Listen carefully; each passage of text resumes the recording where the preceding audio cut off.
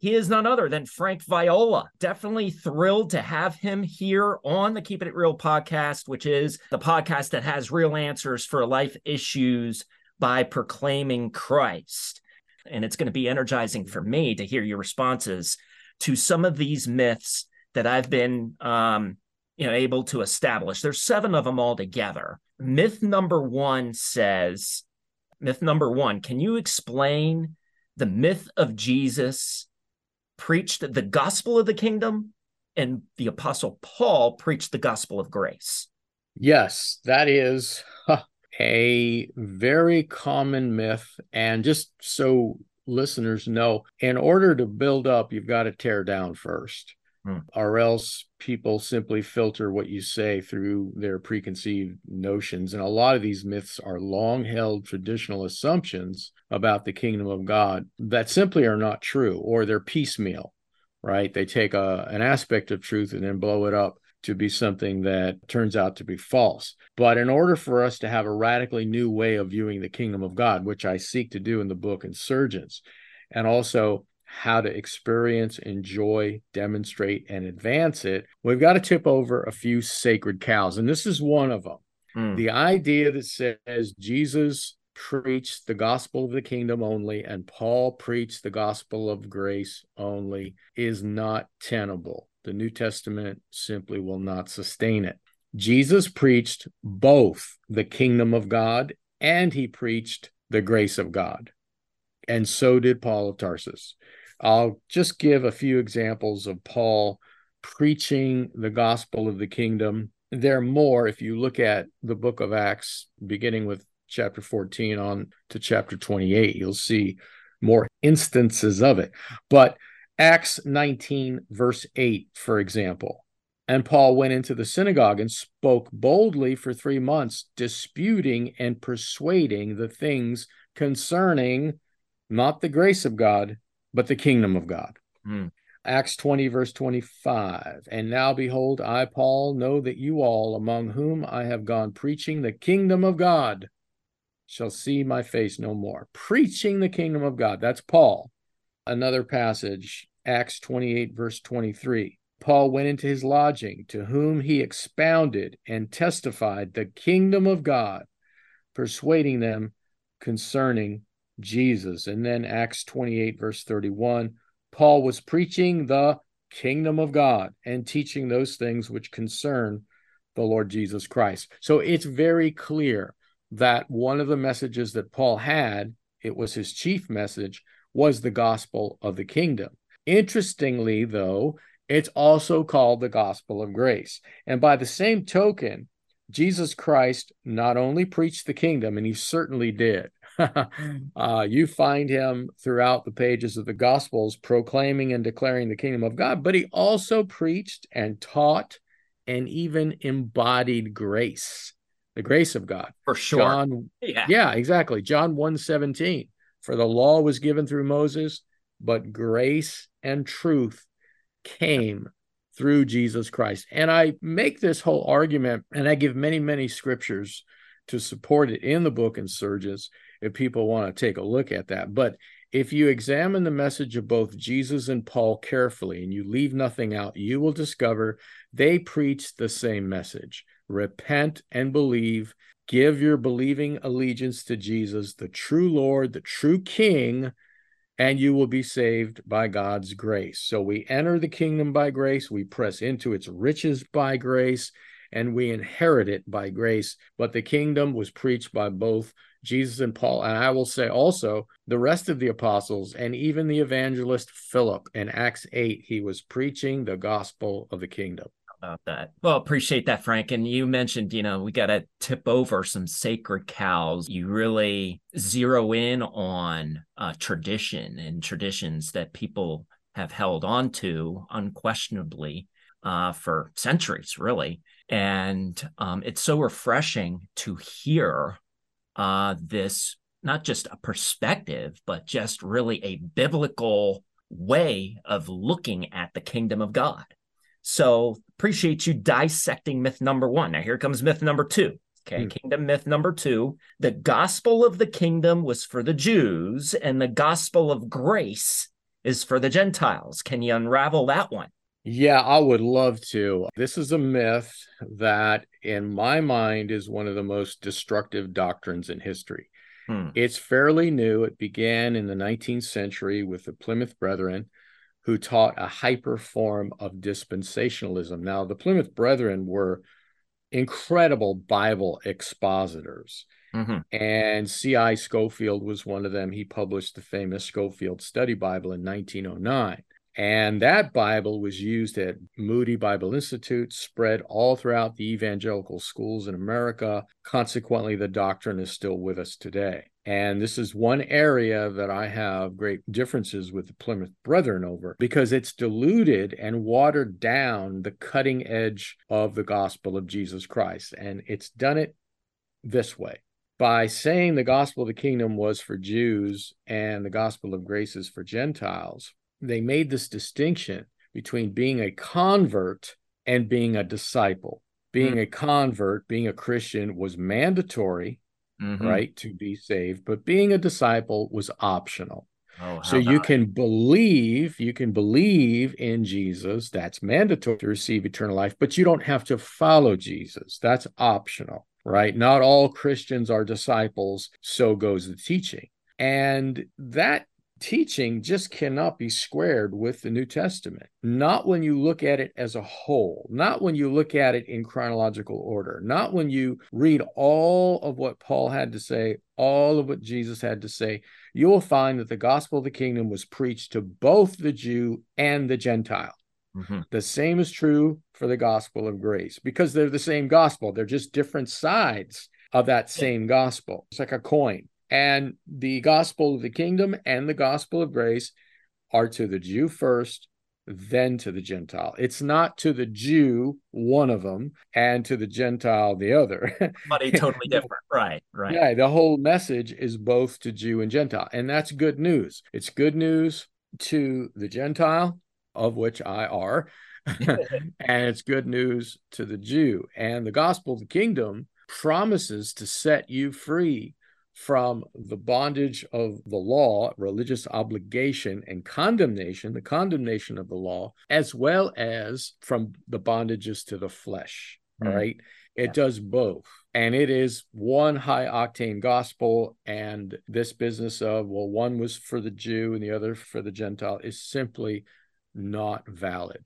Now I'll bring up another kingdom myth, Frank, and this one might have some overlap with that prior one that you just expounded upon, but there's also some distinction here. So I'll be curious to hear how you're going to respond to this myth. The kingdom of God is the equivalent of heaven. Boy, I think if you were to poll every person who professed to be a Christian on the planet, and you ask them to define the kingdom of God, the majority, hands down, would say it's heaven. Yeah, that's a high number. Yeah. They would definitely. I mean, that's the prevailing view, but that's not what the scripture teaches. The kingdom, if you look at all of the references to the kingdom, and by the way, over on the Insurgents podcast, we are going through every reference to the kingdom of God in the Gospels in chronological order, Ollie. And then after we're done with that, we're going to go through every reference to the kingdom chronologically in the book of Acts and the epistles all the way to Revelation.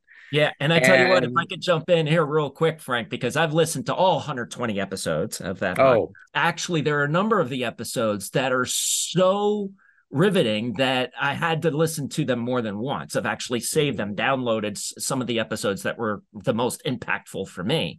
But I mentioned that primarily for those that may be listening, because if you have not subscribed to the Insurgents podcast, I greatly encourage you to do that, because it is not just Frank giving lectures or sermons on what he believes the kingdom of God to be for 40 minutes a pop. You have conversation partners on there, and that adds a lot of spice to the content of that podcast and expounding on these principles. But at any rate, pick it back up, if you will, on this myth of the kingdom of God being the same as heaven. Yeah, it just cannot be sustained biblically. What you find when you look at every reference to the kingdom in both the Gospels, the book of Acts, and the epistles, all the way through Revelation, you find that the kingdom is already, but it's not yet. Right. The kingdom is present, but it's also future. The kingdom is today, but it's also tomorrow.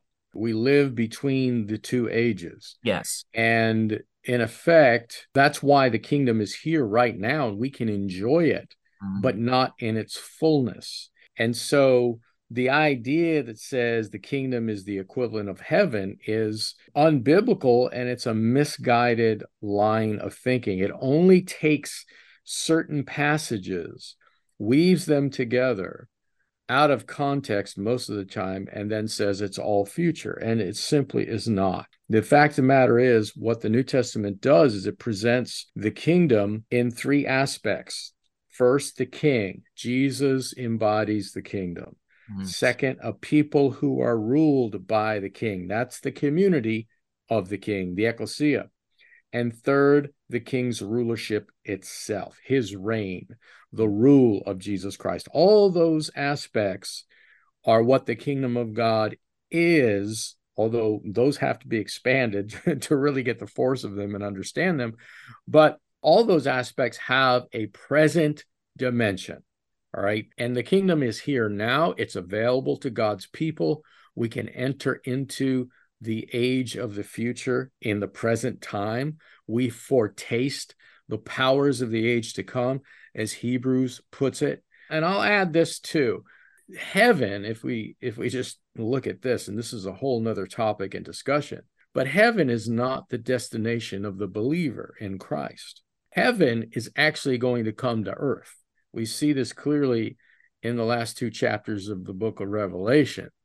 The New Jerusalem is descending out of the heavens onto the earth, and our destination is a new heaven and a new earth, all right? And earth is going to be renewed and restored. The old earth is going to burn up, the surface of the earth is going to burn up, and a new heaven and a new earth, as was prophesied in the Old Testament and as revealed in the New Testament, particularly the book of Peter, 2 Peter, and Revelation. That's our destiny. Heaven is headed toward earth, but we can enter into the life of heaven. We can enter into that new creation right now. And a lot of what the book Insurgence does is it presents not only that this is true, makes a case for it scripturally, but gives examples of how it can be true and shows how we can enter into the good of it practically. Yeah. And speaking as somebody who was a part of various traditions and institutional church circles, a very popular belief system, or lack of a better word, theology, is that, let's just get them saved, right? Let's just get people saved. And that way we know for sure they're going to go to heaven one day. Certainly it's great when someone comes to know Christ as their Savior. Absolutely. They come. That's the beginning. Yeah, that's the beginning. Right. They get to be saved, but that is just the beginning. It doesn't stop there. So I appreciate you unpacking that. All right, let's move on to myth number 4. Kingdom myth number 4. Christians are called to build the kingdom and make the world a better place. Yeah, this is a biggie. Well, there's a lot of nuance here. Many of my readers, not all, certainly not all, but many of my readers are in their 20s and 30s.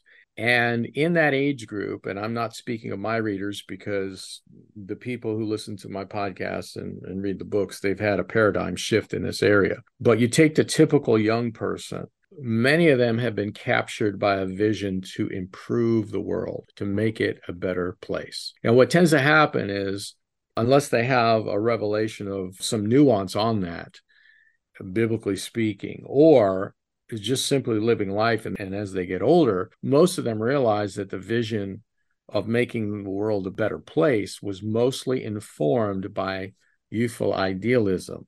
And while there may have been some progress made, and I think every generation makes some progress, some generations regress. Yeah.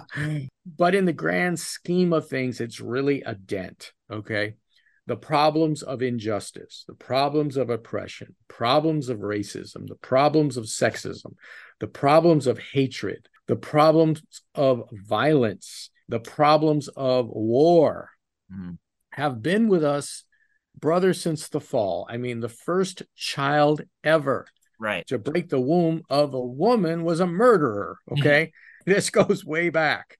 And these problems will always be with us until the true king returns, splits the heavens, and sets all things right, which is one of the promises of the New Testament. And if that's not heaven, that's on earth, all right? Restoring all things, the restoration of all things, as the phrase is put in Acts chapter 3. Now, while there have been improvements to society, and I'm all for that, few, if any of them, have brought Jesus Christ into unmistakable prominence.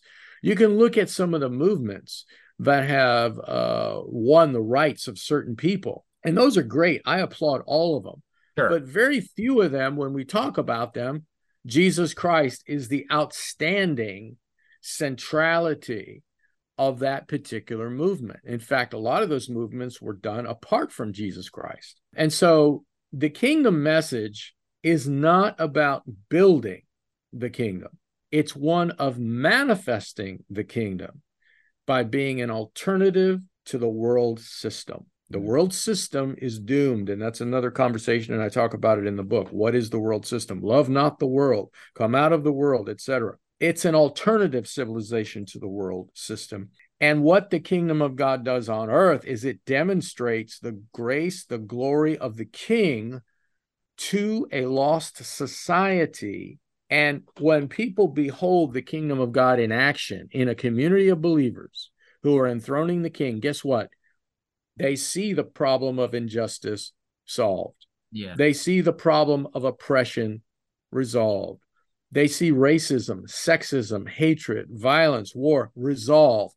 Because in the ecclesia, when she is functioning properly, all right, I'm talking about a kingdom community of real flesh and blood human beings who are enthroned in Christ, living by his life, all these things go out the window. And you have, as Paul put it, there is no Jew or Gentile. There is no slave or free. They're all one in Christ. There is no male or female. They're all part of the family of God on equal footing.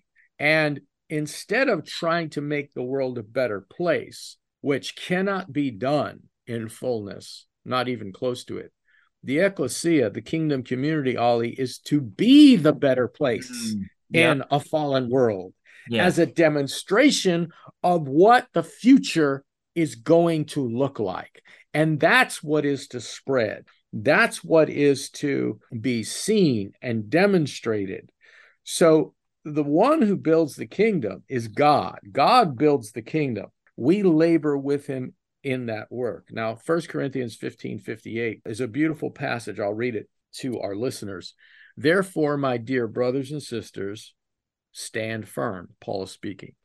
Let nothing move you. Always give yourselves fully to the work of the Lord, because you know that your labor in this life will not be in vain. And in some way, what we do for the Lord by his life, all right, not in our own natural power and energy, and that's another conversation, but by his own life, what he enables us to do, what he energizes by his spirit, will go into the future kingdom. We're not building the kingdom, we're building for the kingdom. Just like if I prepare an omelet by slicing the onions and the tomatoes and chopping up the garlic and mixing the eggs with the milk, but then I hand it over to someone else, the chef, the great chef, and I say, I've prepared all these different parts. Then the great chef takes them all, puts them together, and makes the omelet. That's what God does. We build for the kingdom, but only he builds the kingdom. And there is a great author named E. Stanley Jones. He's no longer living, but he made this statement. And this is interesting coming from him because he was a Methodist. And a lot of the mainline churches today and in the past are all about building the kingdom on earth, trying to make the world a better place. Well, this is what Jones said, quote, in the New Testament, we're told to see, enter, proclaim, and suffer for the kingdom, but never to build it. We can't build it. Only the Lord builds the house. Only the Lord builds the kingdom, but we can build toward it. And part of that is by being in a community of other believers who follow Jesus, learn to live by his life together. And that's how we demonstrate the kingdom. And that is the better place in a fallen world, rather than trying to make the world a better place, especially by trying to pull the political levers of the world system, which I address in the book. We are living out what a community of human beings looks like, where there is no oppression, injustice, sexism, racism, violence, you name it. And that is the testimony to principalities and powers, as well as to the surrounding neighbors and the world itself, that Jesus Christ is king, and this is what his kingdom looks like. And one day it is going to fill the earth. Yeah. And I tell you what, Frank, one of the things that I love so much about your book, Insurgents Reclaiming the Gospel of the Kingdom, is how you contrast what the kingdom of God looks like. And you just described that, in the context of an ecclesia, which is in the Greek for assembly or a gathering. And you contrast that with the worldly systems that we are so familiar with, but yet run deep in our veins so much of the time. And a lot of times maybe involuntarily, but it's just there. But yet you contrast that in such a great way. And you contrast the kingdom of God with other gospels in the name of religiosity that have taken such great precedence in the lives of people, and that being the gospel of legalism and the gospel of libertinism. And so your approach to this is spot on, and it's so fresh, and it gives people a path to freedom. Where the Spirit of the Lord is, there's liberty or freedom. And that's what I love so much in your book, Insurgents Reclaiming the Gospel of the Kingdom. It's what I love so much in the Insurgents podcast and listening to that. One of your conversation partners on there. It's had this effect, the book Insurgents Reclaiming the Gospel of the Kingdom, to my gratefulness and joy, has had the effect of really giving people a paradigm shift in this whole area, because it's not just words. When we say we're called not to build the kingdom, we're called to demonstrate it. We're called to reveal it. We're called to live in it. We're called to experience it. We're called to display it. And God is the one that builds his kingdom, and he's eventually going to bring heaven to earth. And there's a connection between how we as God's people live our lives individually and together collectively in these ecclesias, these assemblies, and the hastening of the Lord's coming. And Peter talks about this, hastening the Lord's coming. So there is a connection. And of course, the bride making herself ready, et cetera, et cetera. And that concludes part 1 of my interview with Frank Viola on his book, Insurgents Reclaiming the Gospel of the Kingdom. I greatly encourage you to check out part 2 of my incredible interview with Frank on the next episode. Hey guys, this is a postscript just before you head out and we part ways. I've created a bundle of free resources. This would include my other podcasts, the YouTube channel, several free ebooks, free seminars, and other free resources. And you can find all of that at frankviola.com. And if you go to frankviola.com, you will see in the top menu a link that says free stuff. You just click on that and you will be taken to the free resources page. Also, a number of you have asked if you could donate to help defray the costs of the podcasts and also to express appreciation for the value that you've been receiving. You're under no obligation to donate. I don't ask for donations, but should you have it on your heart to do so, you can go to frankviola.us. That's frankviola.us, and that will take you to a donate page. There's 3 different options you can use to donate, all of them simple. Thank you very much, and God bless.